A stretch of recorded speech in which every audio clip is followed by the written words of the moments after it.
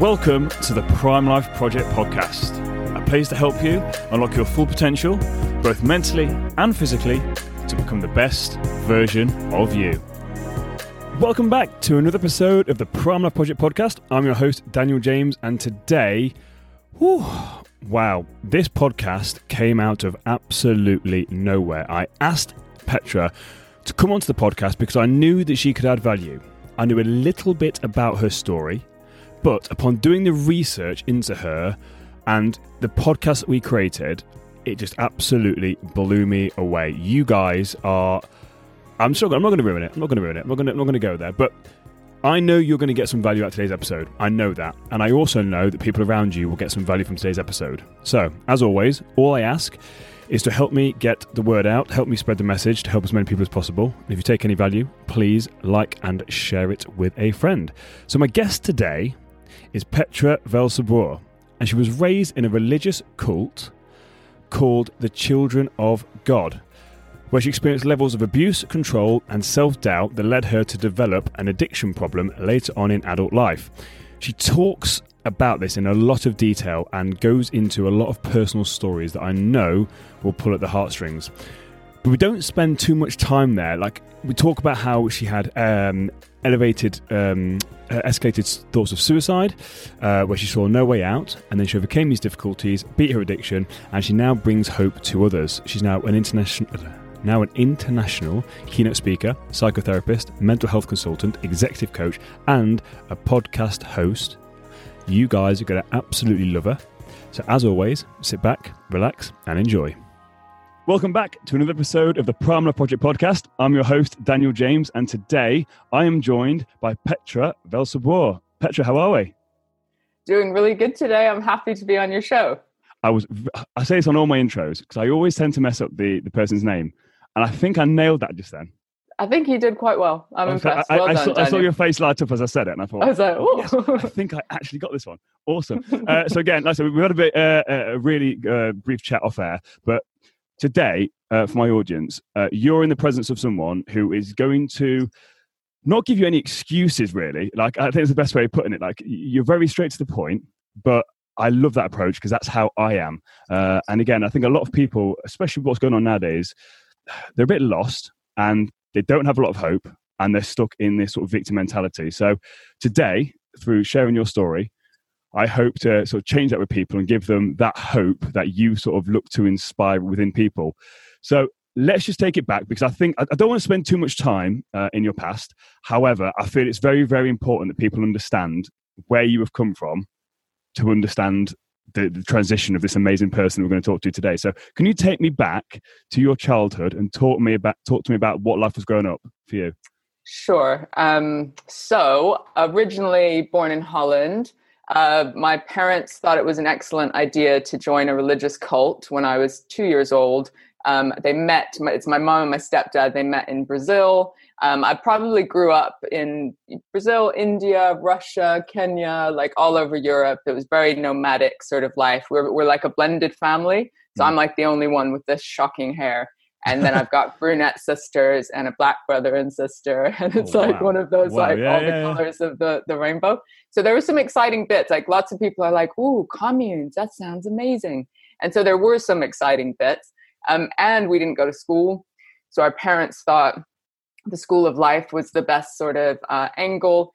And we also thought that the world was going to end every 3 years, pretty much. And every 3 years, we'd be like, it's today. And then something would happen. And it would when I heard you say that, when I was doing some research into it, I was like, I couldn't actually believe that. I thought, well, that's a great way to invoke fear into people. So we talk about people living in fear. I mean, what a great way to invoke fear into people that from a young age, you're convinced the world's going to end. I know. Yeah. Into a child. So it's very funny, like the times that we're in now, we kind of look at each other and go, ooh, we've been preparing for this our whole lives. We're like, is it happening? Here it is. We're ready. Yeah. It's happening. So yeah, I guess the doctrines got weirder and got a little bit more convoluted. It was Christian basis, but then there was free love, and then there was, lots of kids, and not going to school meant that if we decided on a different path in life, so becoming a teenager and then going, hey, this isn't how everyone lives. Maybe I want to do something else. We just didn't have a backup plan. And our parents just thought, well, you didn't need one because you were being trained to be God's end time army, seriously. And so you it was Children of God, wasn't it? Is that the cult that you're in? Yeah. Yeah. Cool. So what cult's a religious group? Yeah. Oh, yeah. And to give people the extreme of where it ended up, there's lots of stuff online. There's a documentary out there where the son of the founder ends up taking his own life, but not before murdering the woman who kind of raised him, and hoping that it would have been one of the leaders, and it wasn't. And so that's like the striking image of where anyone from my generation could have ended up, and many people did in one form or another, right? Did you decide to leave, or was it your family decided to leave? Like, how did that work to actually leave? So people left at different times. I actually always felt a little bit ashamed that I was in it for as long as I was, but I guess I was scared, and it was I ended up living a double life. So my double life was, on the one hand, I was actually going up the ranks and was like, I used to lead youth programs and just be, trusted and all of that. And on the other side, one of my sisters had left when I was a bit younger, hedonistic, alcohol, drug infused sort of crazy life, just trying to ignore everything and avoid, the discomfort I felt with where things were heading, but not being brave enough to make the decision. And so life ends up, when you don't make the decision, life ends up making it for you. Yeah. That old chestnut. And people just wait. We just wait, right? And so I guess my whole angle now is like, I don't wait for life to make the decision for me. I'm just like, let me be ahead of the game. No, I love that. So what age did you actually leave then? So I was 22. I had a relationship with my now ex-husband, and I fell pregnant while I was still, this was all very illegal when you were in the group. You weren't supposed to have relations with people outside. So again, that double life meant that I got really good at putting up a mask of like saying the right thing to the right people, adapt new crowds, say the right thing to survival, right? But as many of us know, when you're living a mask, internally, it just starts to fracture, doesn't it? And you don't even know who you are anymore. And that mask gets heavy as well. Like, you wear it all the time, but then when you actually take it off, it's just so exhausting. I've spoken about this a few times on the podcast. Like, that mask that people wear, I think everyone's got masks. Is it the Japanese have got saying that people wear 3 masks? The one they show their friends, they show the rest of the world, and the one they show themselves, like these 3 different masks. And it's whatever mask people don't know how to show themselves one anymore. And that's the worrying thing. A lot of people, I think that people struggling nowadays is that they don't know themselves. But again, because we're not taught how to find yourself. And I think that's where a lot of these mental health problems come, because there's so much conflicting things, which obviously you found, but you found it in the extremes because you were in such a weird, quote unquote, environment, that when you came back into the quote unquote real world, you kind of had a bit more awareness that most people probably don't have.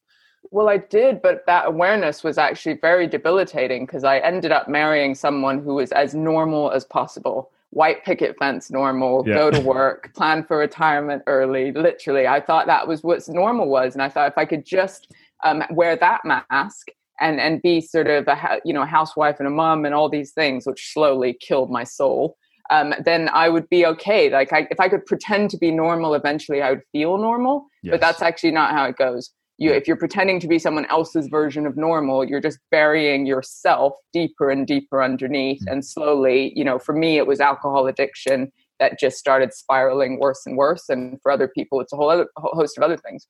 So I was going to get into that. So when it comes to because obviously you left the the commune. What was life like then for you coming into the real world, and how early on did this alcohol addiction come into play? Was it something that was quite early on to deal with what had gone on, or was it something that slowly, gradually took hold? Well, I've since learned that there's a genetic component, and I didn't grow up with my biological father, but once I met him, I realized there was addiction and all sorts on that side of the family, and I didn't grow up around it, but it was that nature thing, and so I think whenever I had access to alcohol, I certainly spun into it to fill some kind of void quickly. So there was always the little hints of it throughout, when my teenage years, but certainly it was exacerbated by moving into this normal world. And then I had a son, right? So I have this little boy, and my boyfriend goes off to work, and I used to live in I don't know what being alone is like, because you're just always with people, right? Suddenly I'm in this flat, I've got this kid and my boyfriend goes off to work and I'm looking at walls going, is this what normal is? Because I just want to take my own life. Yeah. I was so lonely. Like I can't even describe the loneliness, because not only was it the experience of a young mom I'd moved to London pregnant, so I didn't know anybody or anything like that. But also I pushed away everybody from the past because I was like, I can't be influenced. Like I have to figure out what my own mind is. But interestingly, my own mind just got influenced by my ex-husband and his normal, which, it just spiraled out.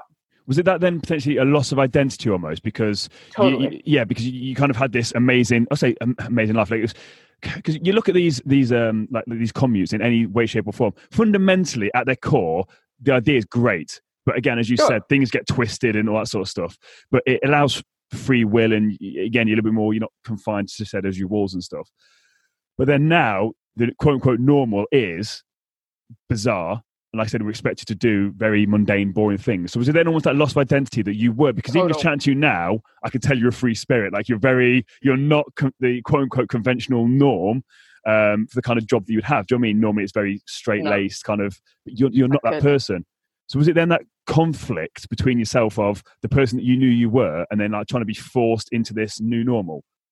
Totally. Total loss of identity. And that even if I didn't agree with the past or the belief systems anymore, which was still very confusing because it got chipped away, over time. Still, we were raised to think we were the elite generation. So imagine that level of specialness put onto you of just like you were born, how people coaches talk about purpose and find your purpose. We were born with a purpose. We were like, this is your purpose. And then this is your collective purpose. And there's something intoxicating about being part of a collective purpose. And then even if you start veering off and then it's like, what if that's not my purpose, which I was born and raised into to fulfill, who the fuck am I? Yeah. Right. Like, I'm sorry, am I allowed to? Yeah, oh, listen, I swear. Do you know what? I need to say this. I need to put it on my notes for the guests because I swear all the time. And guests come in, they'll drop an F-bomb. They're like, oh, but do my audience, they'll be like. It's not the BBC. No, you're on. No, you're absolutely fine. Swear away. We're good. Yeah. So definitely identity loss. And then where do you go from there? I now have a kid. I don't have an education. I don't have a way of supporting myself. I'm a little bit stuck with my boyfriend. Like, otherwise, what the hell do I do? And, that's my baseline. So I drank more. And I think a lot of people have this problem now. It's like that numbing agent. So if they don't quite like where they are, it doesn't have to be in the relationship. It can be purely they don't feel fulfilled in their life or at work. They'll use things like sex. And I've been there. Sex for me, when I was at my lowest, when I had depression, sex for me was my thing that kind of got me through. It was my addiction.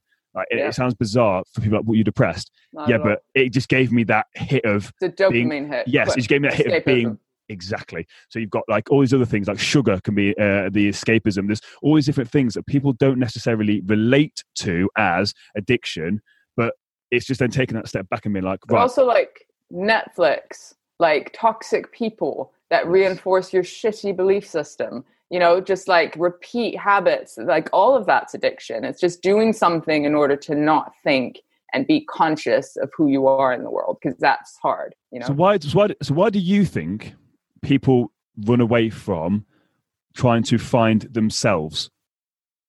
Because it's terrifying. What the fuck are you going to find?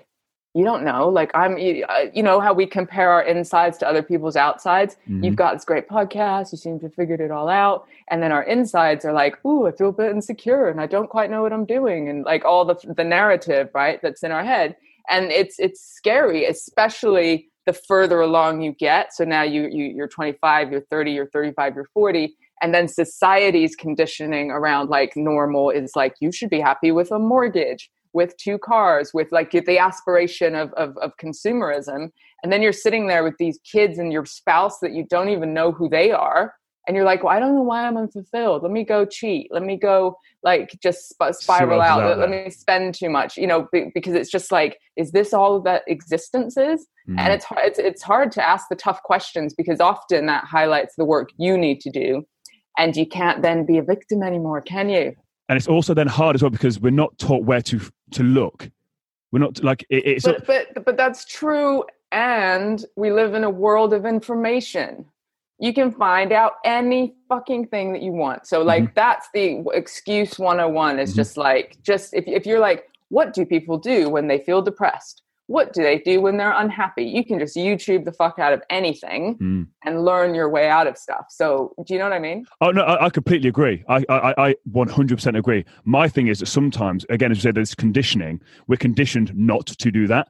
We're conditioned that if you're feeling a certain way, buy more of this, do more of that. And that's the thing. It's like people, it's like being, for me, The Matrix is a documentary. For me, The Matrix is a documentary. I say this all the time, but people are so plugged in. And again, I've been there. This is when I also like about yourself and your story. You're very transparent. You don't claim to have your shit together all of the fucking time.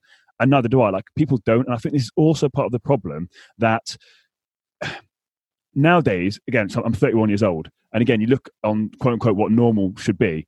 Again, as you said, I should have a mortgage by now. I should have multiple cars. If I'm not earning £1 million, I'm a failure. But it's like, why can't we just actually just having a quote unquote normal life that people feel fulfilled in, that they are happy within themselves? Why can't that be seen as the gold standard?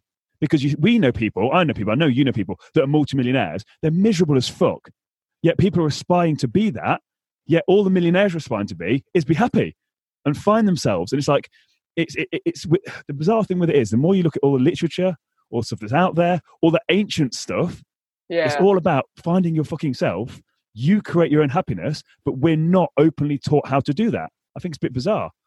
Yeah. And it is the slowing down from the noise and removing yourself from it in order to hear your own intuition and your own voice. And that just takes practice now in a world of constant noise, constant distraction, constant like pulling you away from certain things. And it's, if the people are in that vortex as well, it's just pretty, it takes bravery to step out of it and sit still with yourself and make your own decisions. I think that's a great word there, bravery. It's very, very brave. And it's hard and it's brave.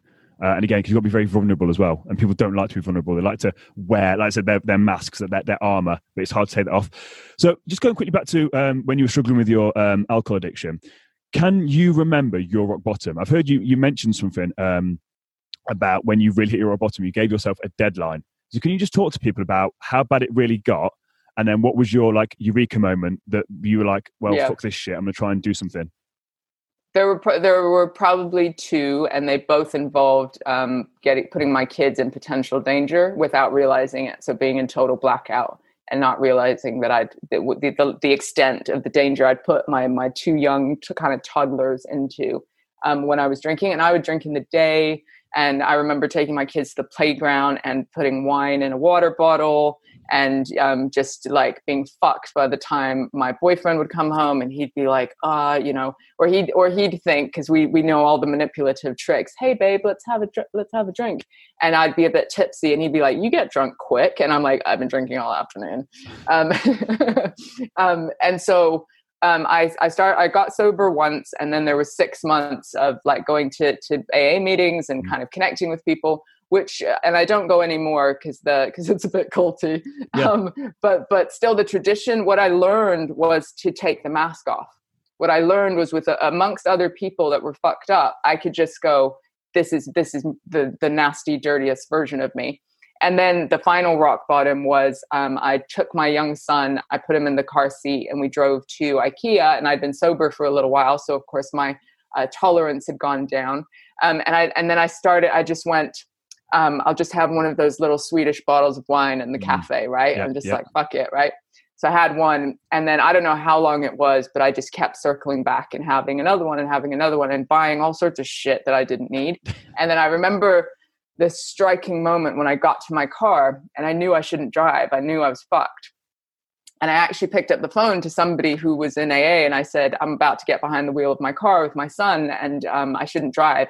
And she said, don't get in the car. I'm going to get there. It's going to take me 20 minutes. And then suddenly I felt like a burden. And I was like, I can't make you come here, and take 20 minutes out of your day or whatever it's going to be. I'm crying. And I went, don't worry. And I hang up. And I get in the wheel of my car and drive in total blackout. So I have no recollection of this drive until I have a head-on collision with another vehicle. And yeah, it was a small London road, so it wasn't like high impact, but there was obviously something, and it jolted me up. And I remember talking to the guy who had some kind of red car. It sort of jolted me out. And he said, don't worry, just give me your details. It's a company car, right? And so, and this is the shocking thing. I had been in total blackout. My son is strapped to the back, right? He must be 1.5 or whatever. And I get back into the car and nobody stops me from driving the rest of the way home. That's how fucking good I was at keeping a mask up. Fuck. So you were completely able to function in this state of complete I had addiction. some kind of conversation. And I remember the next day not remembering the conversation I'd had with him or where his details were or what we'd exchanged, because my ex-husband was like, what conversation did you have? What happened? What happened? What happened? What happened? And I was like looking in my car for clues. I was like, maybe there's a card, or I was like, what the fuck conversation did I have? Oh, anyway, it was soon after that moment happened where I woke up, and because there's so much deception when you're drinking. There's so much cover up. Like I remember losing my car one night because I'd driven it. I'd left my kids sleeping in the house alone, driven my car to the pub because my boyfriend was out, and left it there, thankfully, and walked home. And the next morning I was like, fuck, the car's not outside. What do I tell my boyfriend? I'm going to go for a walk, beer. And I like had to walk and retrace my steps. And then I would check the hub of my car to see if there was blood on it, if I'd killed anything, because I didn't know. Yeah. Anyway, there was lots of rock bottoms, but I woke up one morning and I was just like, I was depressed. I was anxious. You know, these are all the kind of ripple effects, right? And I just thought, I can't do another day of the tedious shot. Like I just couldn't do it. And so it was a thought that formed slowly, and it was, you know, I can still kill myself if I want to, but let me postpone it for 1 year.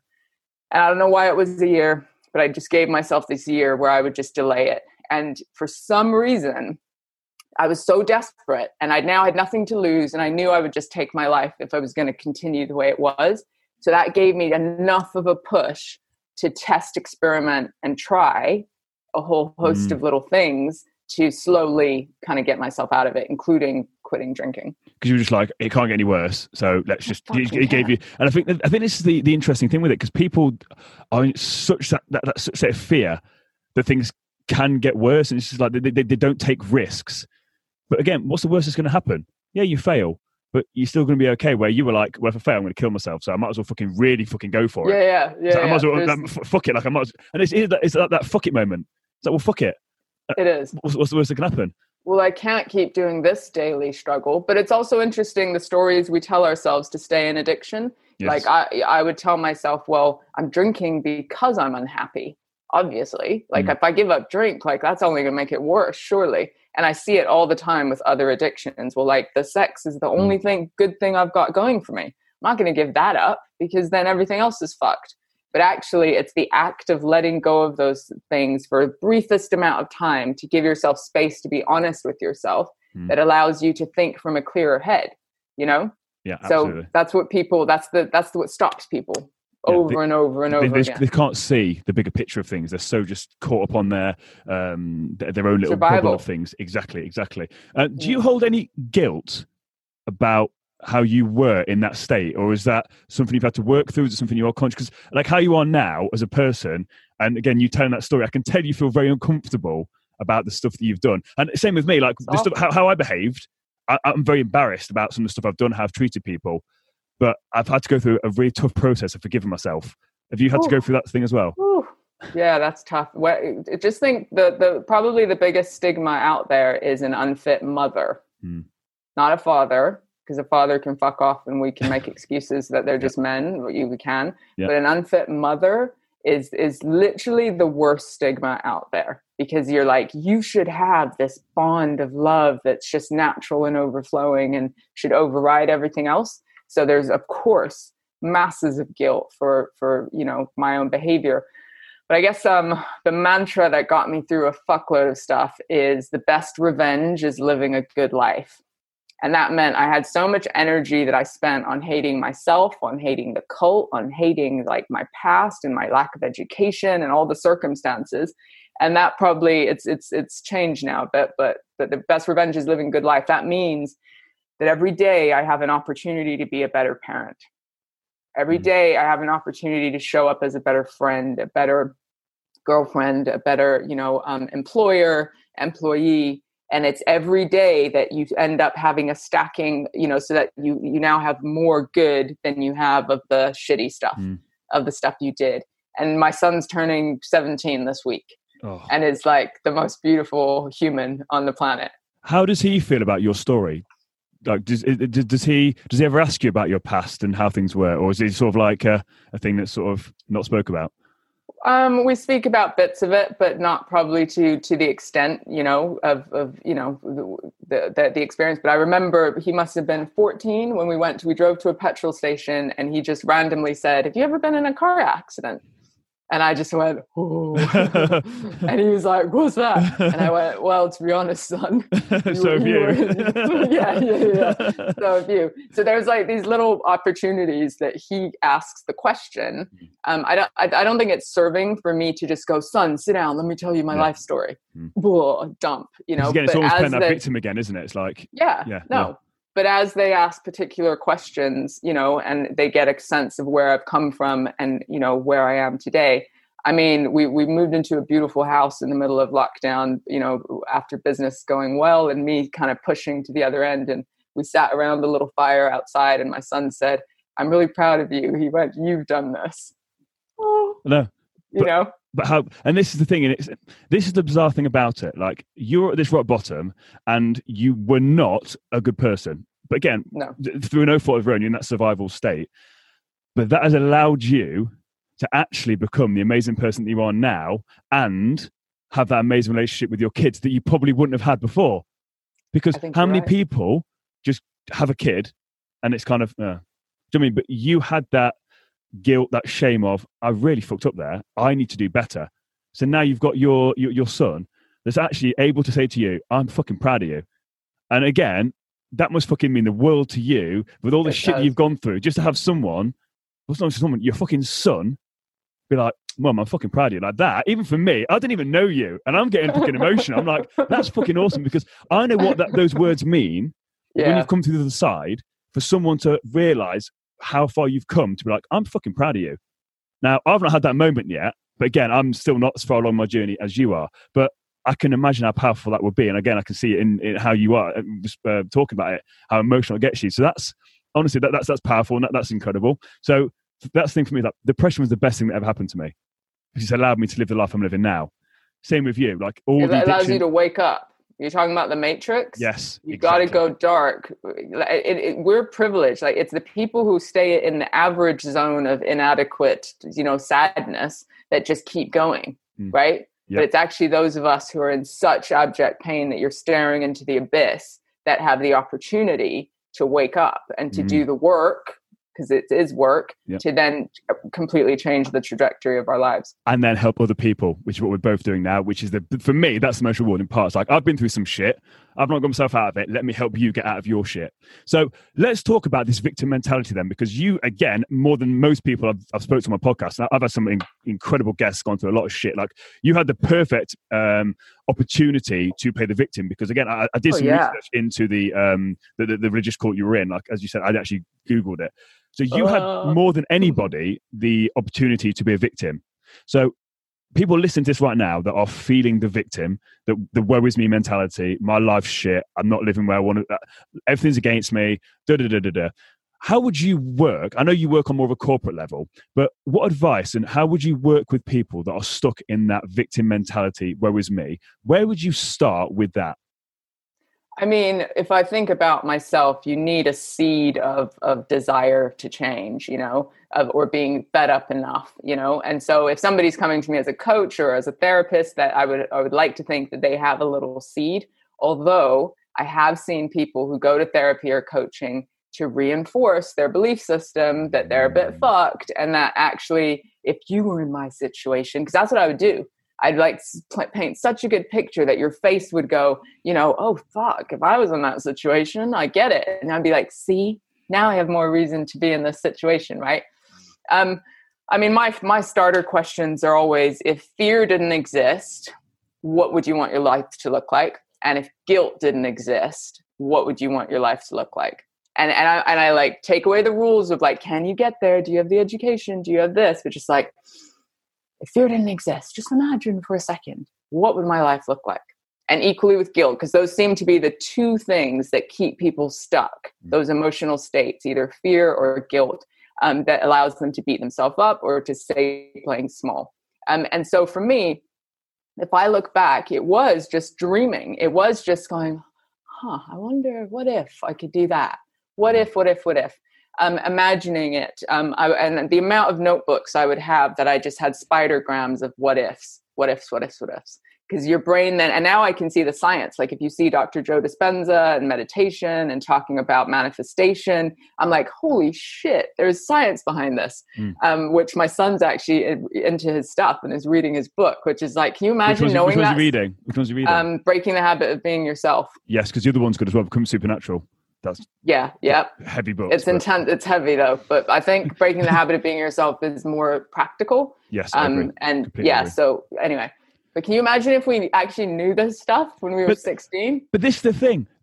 This has been around for fucking years, forever. Yeah. But we don't know it, and this is what fucking blows my mind. This is what absolutely fucking blows my mind. Like Joe Dispenza is not the first person that's come up with it, but he's the first person that can articulate it in such a way to the masses. With the science. Exactly, because this is the thing when it comes to meditation, I talk to people about all the time. Meditation, doing your gratitude journals, it sounds really fuzzy, really la-di-da, hippie, woo-woo, but science is backing it up. Science is backing it up now, so you can't use, it's woo-woo. No, it fucking works. And there's loads of people out there that are proving it. And I love exactly what you said about the reprogramming of your brain, like allowing your brain to think of what if, like that reticular activating system. Dream. Yes. But when there's constant noise and there's constant stimulation, that's the thing that we've lost is space to dream. Because as soon as you're sat by yourself, quick, let me watch this show on my phone, or let me scroll on this thing, or let me do this thing, or let me swipe Tinder, or let me, and so the sitting with ourselves to just go, I wonder if, or like reading a novel just to escape into the possibilities of what ifs, So, I mean, but I couldn't dream huge when I was first in survival mode and getting over alcohol addiction. It was like I had to learn how to emotionally regulate, because when you numb so much through actual alcohol addiction, it's like you're walking around with no skin when anything that anyone says is loud and aggressive, and so you have to learn to. So it used to just be just for today. That's the saying in AA. It's like, just for today. There was this little card that said, just for today, I will be pleasant. Just for today, I won't make it about anyone else. I'll just own my own shit, like that sort of thing. I would read that, 3 things I'm grateful for, and I would listen to a 3-minute guided meditation when I felt my cortisol going up. Let me just remove myself. That was it. And it was just like, get me through how do I get through today sober, and then doing one small thing to better my life. One small thing. And that could have been researching, jobs or education or whatever. And so I ended up, I remember volunteering at a youth center in the heart of Peckham, South London, just to put myself out there because I wanted to work with teenagers for a little while. And then I started volunteering, and then I worked in the youth sector, worked with young offenders, and every little thing that you do starts building your confidence. I then got a master's degree, which is insane. Because you had no education.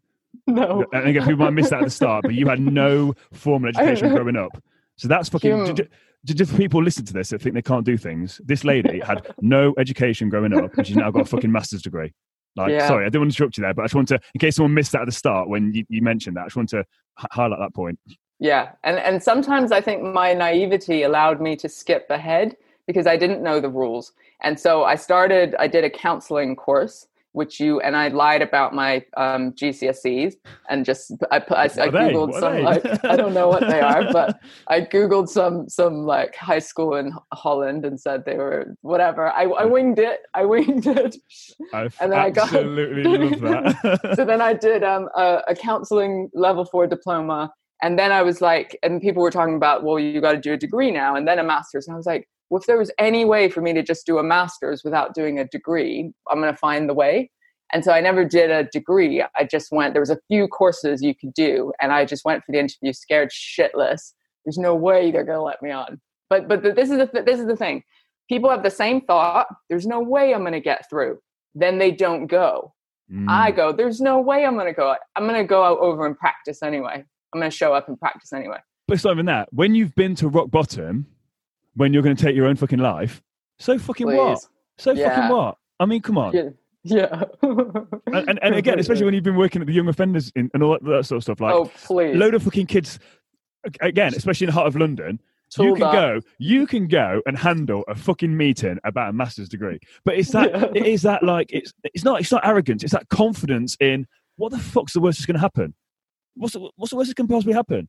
You go there, and over time, I learned that the people skills I had through growing up in lots of countries and living in communes actually gave me edge, like on how I communicated and how I adapted to different situations. And I used to think, fuck my past, I can't tell anyone, it fucked everything up. But actually, even the worst childhood or whatever can give you an angle. This is what people don't realize as well. And so now I play that angle to my strength and somehow pass that course. But again, that's that whole thing of going about the victim thing again. It's like you've got to retrain your brain. Like, and that's the thing for me when I had this depression. It's like, because again, at the time I was at the height of my modeling career, so I was on front cover magazines, bodybuilding, I looked fantastic, but I felt such embarrassment that I'd felt this way. But then when you lose that, it's like, do you know what? I'm not ashamed or embarrassed about this. And then you sort of like, you come out of that victim mentality. It then opens you up, as you said. So the stuff that you've gone through as a child, you then use that to your advantage. You see the positives in it because there is always positives in it. And it's so, and again, when me and you are talking now, we know full well that in the positions we're in, it's easier said than done. So if you're listening to this right now and you're in a fucking shit place and we're saying, oh, there's always fucking positives.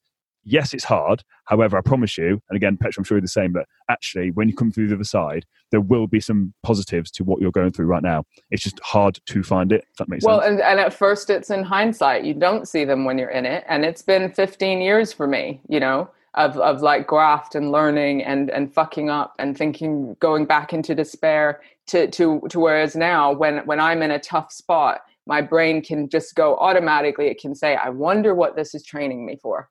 It doesn't make any sense, but my brain goes, I wonder what it's training me for, because my experience is that every next level I get to, I look back and I go, oh, that shitty thing was getting me ready for this. Good to know. Yeah. So now I can preempt it, but it takes time.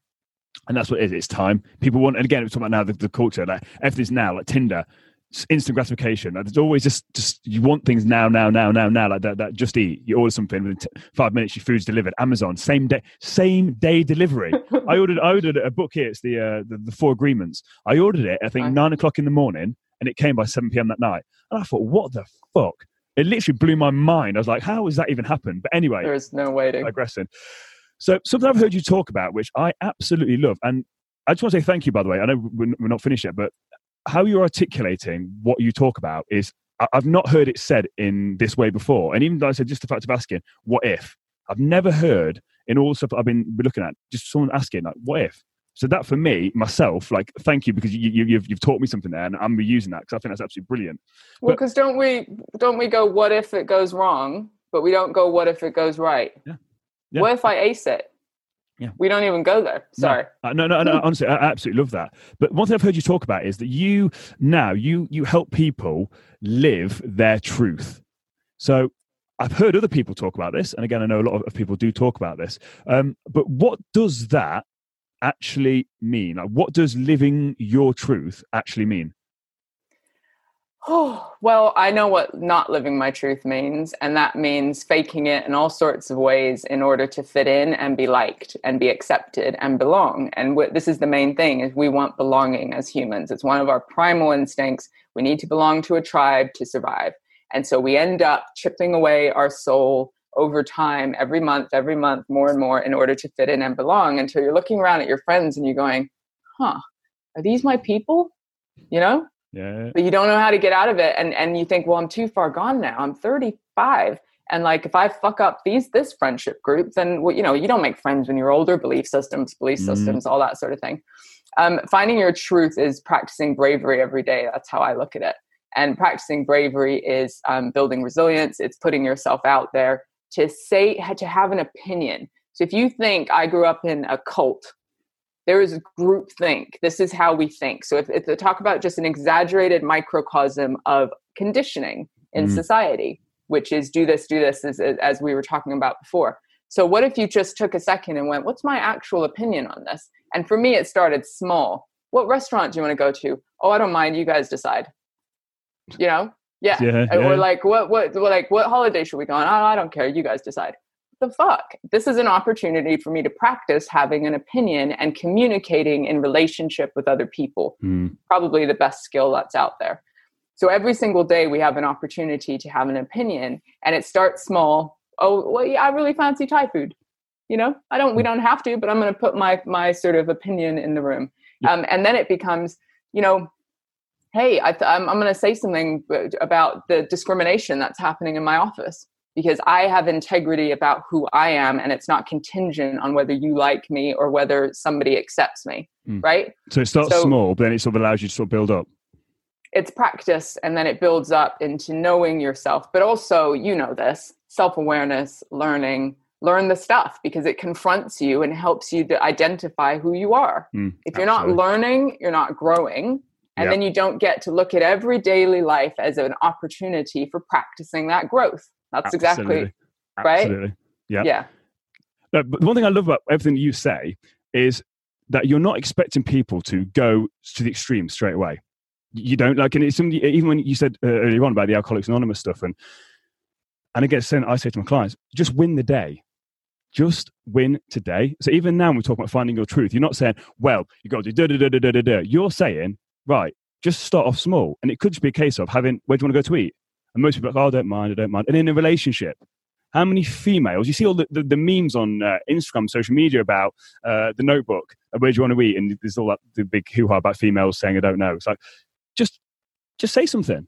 Like, as you said, Thai food. Well, I don't really fancy Thai food. What about this? Oh, yeah, actually, I like that as well. It's just, and I think something you really hit on here, and it's not just in, I know you work in more the corporate field now, but just in life in general, people just don't know how to communicate with people that, again, meant to be their nearest and dearest. Oh, don't get me started. Yeah. Because I always ask people, what's going to be useful to the outcome of this conversation? And I know that sounds like a bit clinical or whatever, but it isn't. It's like, are we just going to just act out like blah, blah, blah, like anything that we want? Or are we going to go, this person matters to me. The outcome of this conversation is I want more connection, and I'm going to take responsibility for that. And that goes for you communicating to your teenagers. Like, how do you collaborate and teach them critical thinking so that they can be conscious beings in the world? If you're controlling their every thought, then they can't. And my God, relationships are a good place to practice all of this stuff, right? Yeah. Because you have to stay with, it's like you have a mirror held up to you of all your flaws and all your, and you have to sit within that vulnerability and still communicate in a way that isn't blaming the other person for how you feel, which is classic. That's what victim mentality is. Yeah. Blame people, circumstances, environment for how I feel. When actually, if you take radical ownership for you, then that none of that matters.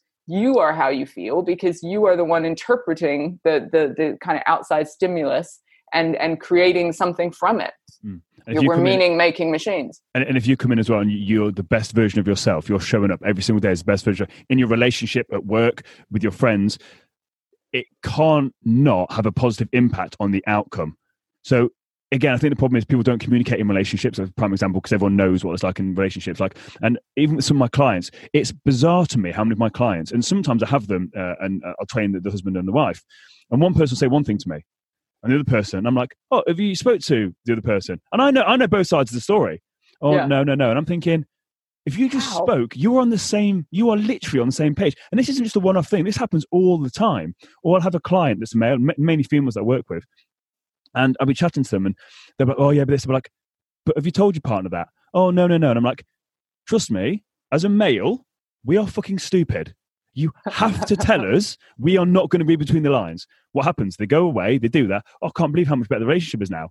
Well, yeah, because like you're acting weird. It's so simple once you've cracked it. Yes, because you're acting weird, which is then making him act weird. You then think he's being weird, but he's only being weird because you're acting weird. In response to you. And you started it in a way because you couldn't just step up and speak. Yeah. Bizarre. So, but I know.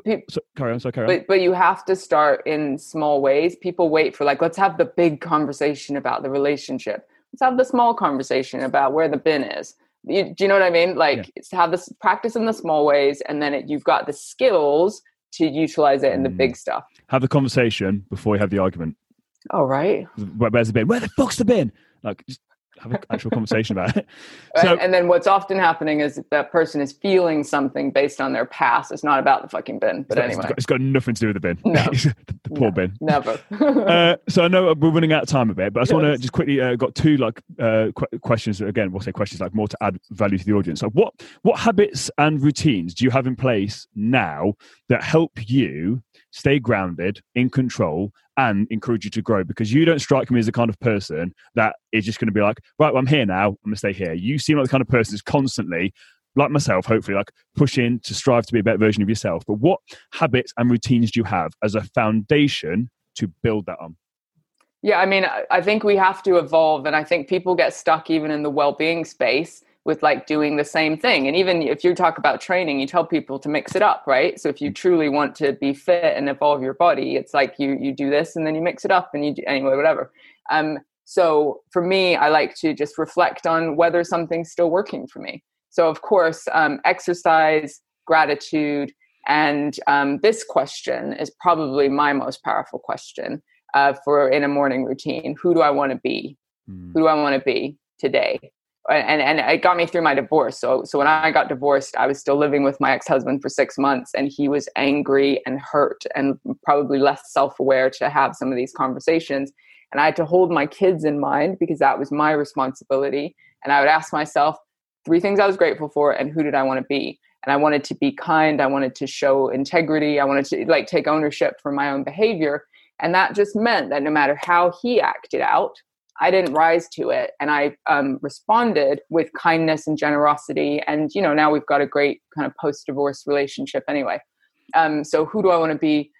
Exercise for sure. Movement. We just got to just get some of this excess energy out. And learning. Learning.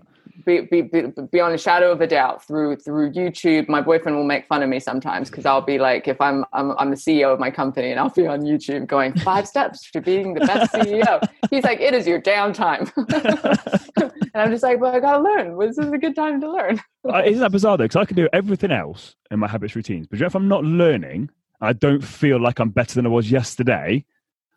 It's okay for a day if I don't read for a day, but 2, 3, 4 days, I will literally lose my shit without realizing it. I will go on a spiral that I'm not good enough. I'm staying still, that I'm going backwards. Because I don't know if you have this, but I have this constant fear, which is fear thing, but it's like, I don't want to stop because I don't want to go back to how I was. I'm with you. And people are like, people are like, oh, you're doing amazing. You know, you don't get it. I don't want to go back there. So I'm just going to keep progressing. Yeah. Yeah, so it's a great driver, and I'm a little bit older than you, so I've been in the hustle for a good few years. And I guess what I'm learning now is that, there are other ways of learning as well. And sometimes the being and the staying and the meditating, rather than the mind hustle, are also just as valuable, and they're probably more valuable for your body in releasing stress and sustaining long-term success. Do you meditate yourself? I have an off and on relationship with meditation, mostly because focusing on my breath doesn't work for me because of trauma that I've experienced. And I only recently learned this, that because of, I sort of hyperventilate out of habit because of life. Yeah. And so once I realized I didn't have to focus on my breath, but instead I focus on the tingly sensation in my fingers. So I close my eyes and palms up, and I just focus on the energy around my fingers, and suddenly meditation's magical for me. So it's bizarre that there's other ways of doing it. Again, I think I spoke about this on my last podcast with Francis. I did a therapy course, and basically ACT therapy, acceptance and communication therapy. Nice. Absolutely brilliant. And one of the pillars of that is meditation, mindfulness. And basically what they're saying is if people have trauma like this, that actually meditation can be very, very triggering for them. But then actually get them to practice mindfulness of, with their eyes open, look at a candle, for example, or a light. Exactly. Yeah. And when I listened to it, I thought, oh, it's a bit interesting. So as soon as you said that, I was like, I get that. It's interesting, because I get post-traumatic stress disorder at times. And so for me, learning to connect to grounding exercises that connect to my senses rather than my breath, it's just counterintuitive. So what I'm saying is, if one way doesn't work for you, it's easy to go, meditation isn't for me. Yeah. But you can walk and listen to a guided thing. You can, for me, just focusing on my hands and like 10 minutes, 15 minutes, but also Joe Dispenza's stuff of like imagining a different reality in an elevated emotional state. So I'll smile, like my meditation will be like me sitting there and I'll be smiling, imagining all the things, and so it's very, yes, yeah. 100%. If anyone doesn't know Dr. Joe Spencer, please go check him out. The guy's absolutely insane. And if you go on his website, you can download one of his workshops. Again, it costs money, but I highly recommend you do that. It's absolutely incredible. And also get his books as well. But again, the stuff we're picking up on here is absolute gold. Like, I hope people listen to what Petra's saying, and I hope you go back and just listen back to the last 5 minutes where she's talking about habits and routines, because the stuff there is absolute gold. And it is also a case when we spoke off air about the 5 a.m. club. And I said, I don't do 5 a.m. I tried it. I really don't enjoy it. I don't function well in the morning. But that doesn't mean I sack it off. I take the principles of stuff and I just move the times. So whatever and adapt it to you. Exactly. Yeah. So whatever me and Petra are talking about, me and any of my other guests, don't just take it as gospel and copy what we're saying. Take the principles of it that work. And then, like I said, Alcoholics Anonymous didn't work for you. But you notice the things that actually, I don't like this. It's very, very culty now. It's not good for me. But I like this part of it. I like that part of it. I'm going to take that and I'm going to leave. And that's what you got to do. Let me just say, the first 5 years, it did work for me. It saved my life. And it gave me the skills and practice. And then I had the conscious choice to decide how I was going to keep doing my recovery, which was different rather than just doing it because everyone else is in there for life. And I think it's also important, as you said, about the development. So something that worked for you for 5 years doesn't mean it's going to work for you for 6 years or 7 years. But again, you had the awareness to actually understand that. Just to finish off with, final question. What advice would you give someone right now that does feel stuck and out of control with their life? Is there any parting wisdom, final words you would say to someone who's listening to this saying, you guys are amazing. Petra, you absolutely smashed this podcast, but me, myself, it's not going to work for me. What would you say to those people? Just are you happy? Reflect on where you're at. Are you miserable? Are you holy shit, my life is Groundhog Day and it's so tedious, but I'm stuck. And it's reflect on how you're feeling. Are you enjoying it? If you're not, then doing one small thing every day to just disrupt a little bit with no agenda. You don't have to have a perfect roadmap at this stage. It's let me talk to that person who sometimes, is living an uplifting life. Who are your friends? Are you surrounded by people who are oh, COVID this, life's terrible, and that sort of, or are you surrounding yourself with people going, well, I'm focusing on what's in my control. Influences affect us. What are your media influences? Check your media influences. Turn some shit off, but don't just sit in the void if it's too terrifying at first. Just replace it with the podcast, with the one little YouTube clip, with something that's about confidence, something that you want to learn. But also know that things don't come just through theory. That's just the starting point. It's the actual small practice every day. So I say practice bravery. That's my mantra. Every day you can talk to a person, put yourself out there. And what you realize, I love Tim Ferriss's stuff, where he talks about going to a crowded dance floor, if only we had those now, and laying flat on the floor. And everyone's like, you weirdo, and he has a shame response, but realizes that he's not going to die, because that's what your shame response is going, oh, let me hide in a cave and, somebody's going to attack me. And then he just what do you call it? Inoculates himself in a way from the shame response. So now you can stand on stage and you realize, well, if I get a bit embarrassed or flustered by my words, I'm not going to die. It's just me practicing a different thing. So practice bravery, one small thing every day. Absolutely incredible. Honestly, I didn't know what to expect when I did my research on you. I'd followed you on Instagram for a bit and I was like, I really want to reach out to this person. And when I did my research on you, I was absolutely buzzing to get you on. And you have, honestly, you've far surpassed what I expected. But I just want to say thank you for your honesty and openness, because I know my audience will appreciate that. It's we see people on social media and stuff that are living the best life and they're doing amazing things and stuff. And people don't tend to be honest and open about their struggles, where they've come from. And more importantly, they don't actually help people by passing on the information that they've learned. And you have given such valuable information today. So I've learned something. I know my audience will have done. So I just want to say thank you. Where can people find out more about you? Where's the main things? Got website, Facebook? Yeah, sure. LinkedIn, so website is petravelzeboer.com. We do mental health workplace stuff. So that's the primary bit of the business. I'm probably the most active on LinkedIn. So again, just my name, and on Instagram as well. So yeah, reach out. I'll make sure to put all the links in the show notes, so it's all there for everybody. And again, if you've taken any value from today's episode, please don't forget to like and share it with a friend. Help us spread the word, because there's some valuable information out that Petra's imparted that I know are going to help people. Like, you may have taken a little bit from it, but you may know someone that's struggling with an addiction or something like that. Please just pass the episode on, help spread the word, help us help as many people as possible. Petra, thank you ever so much.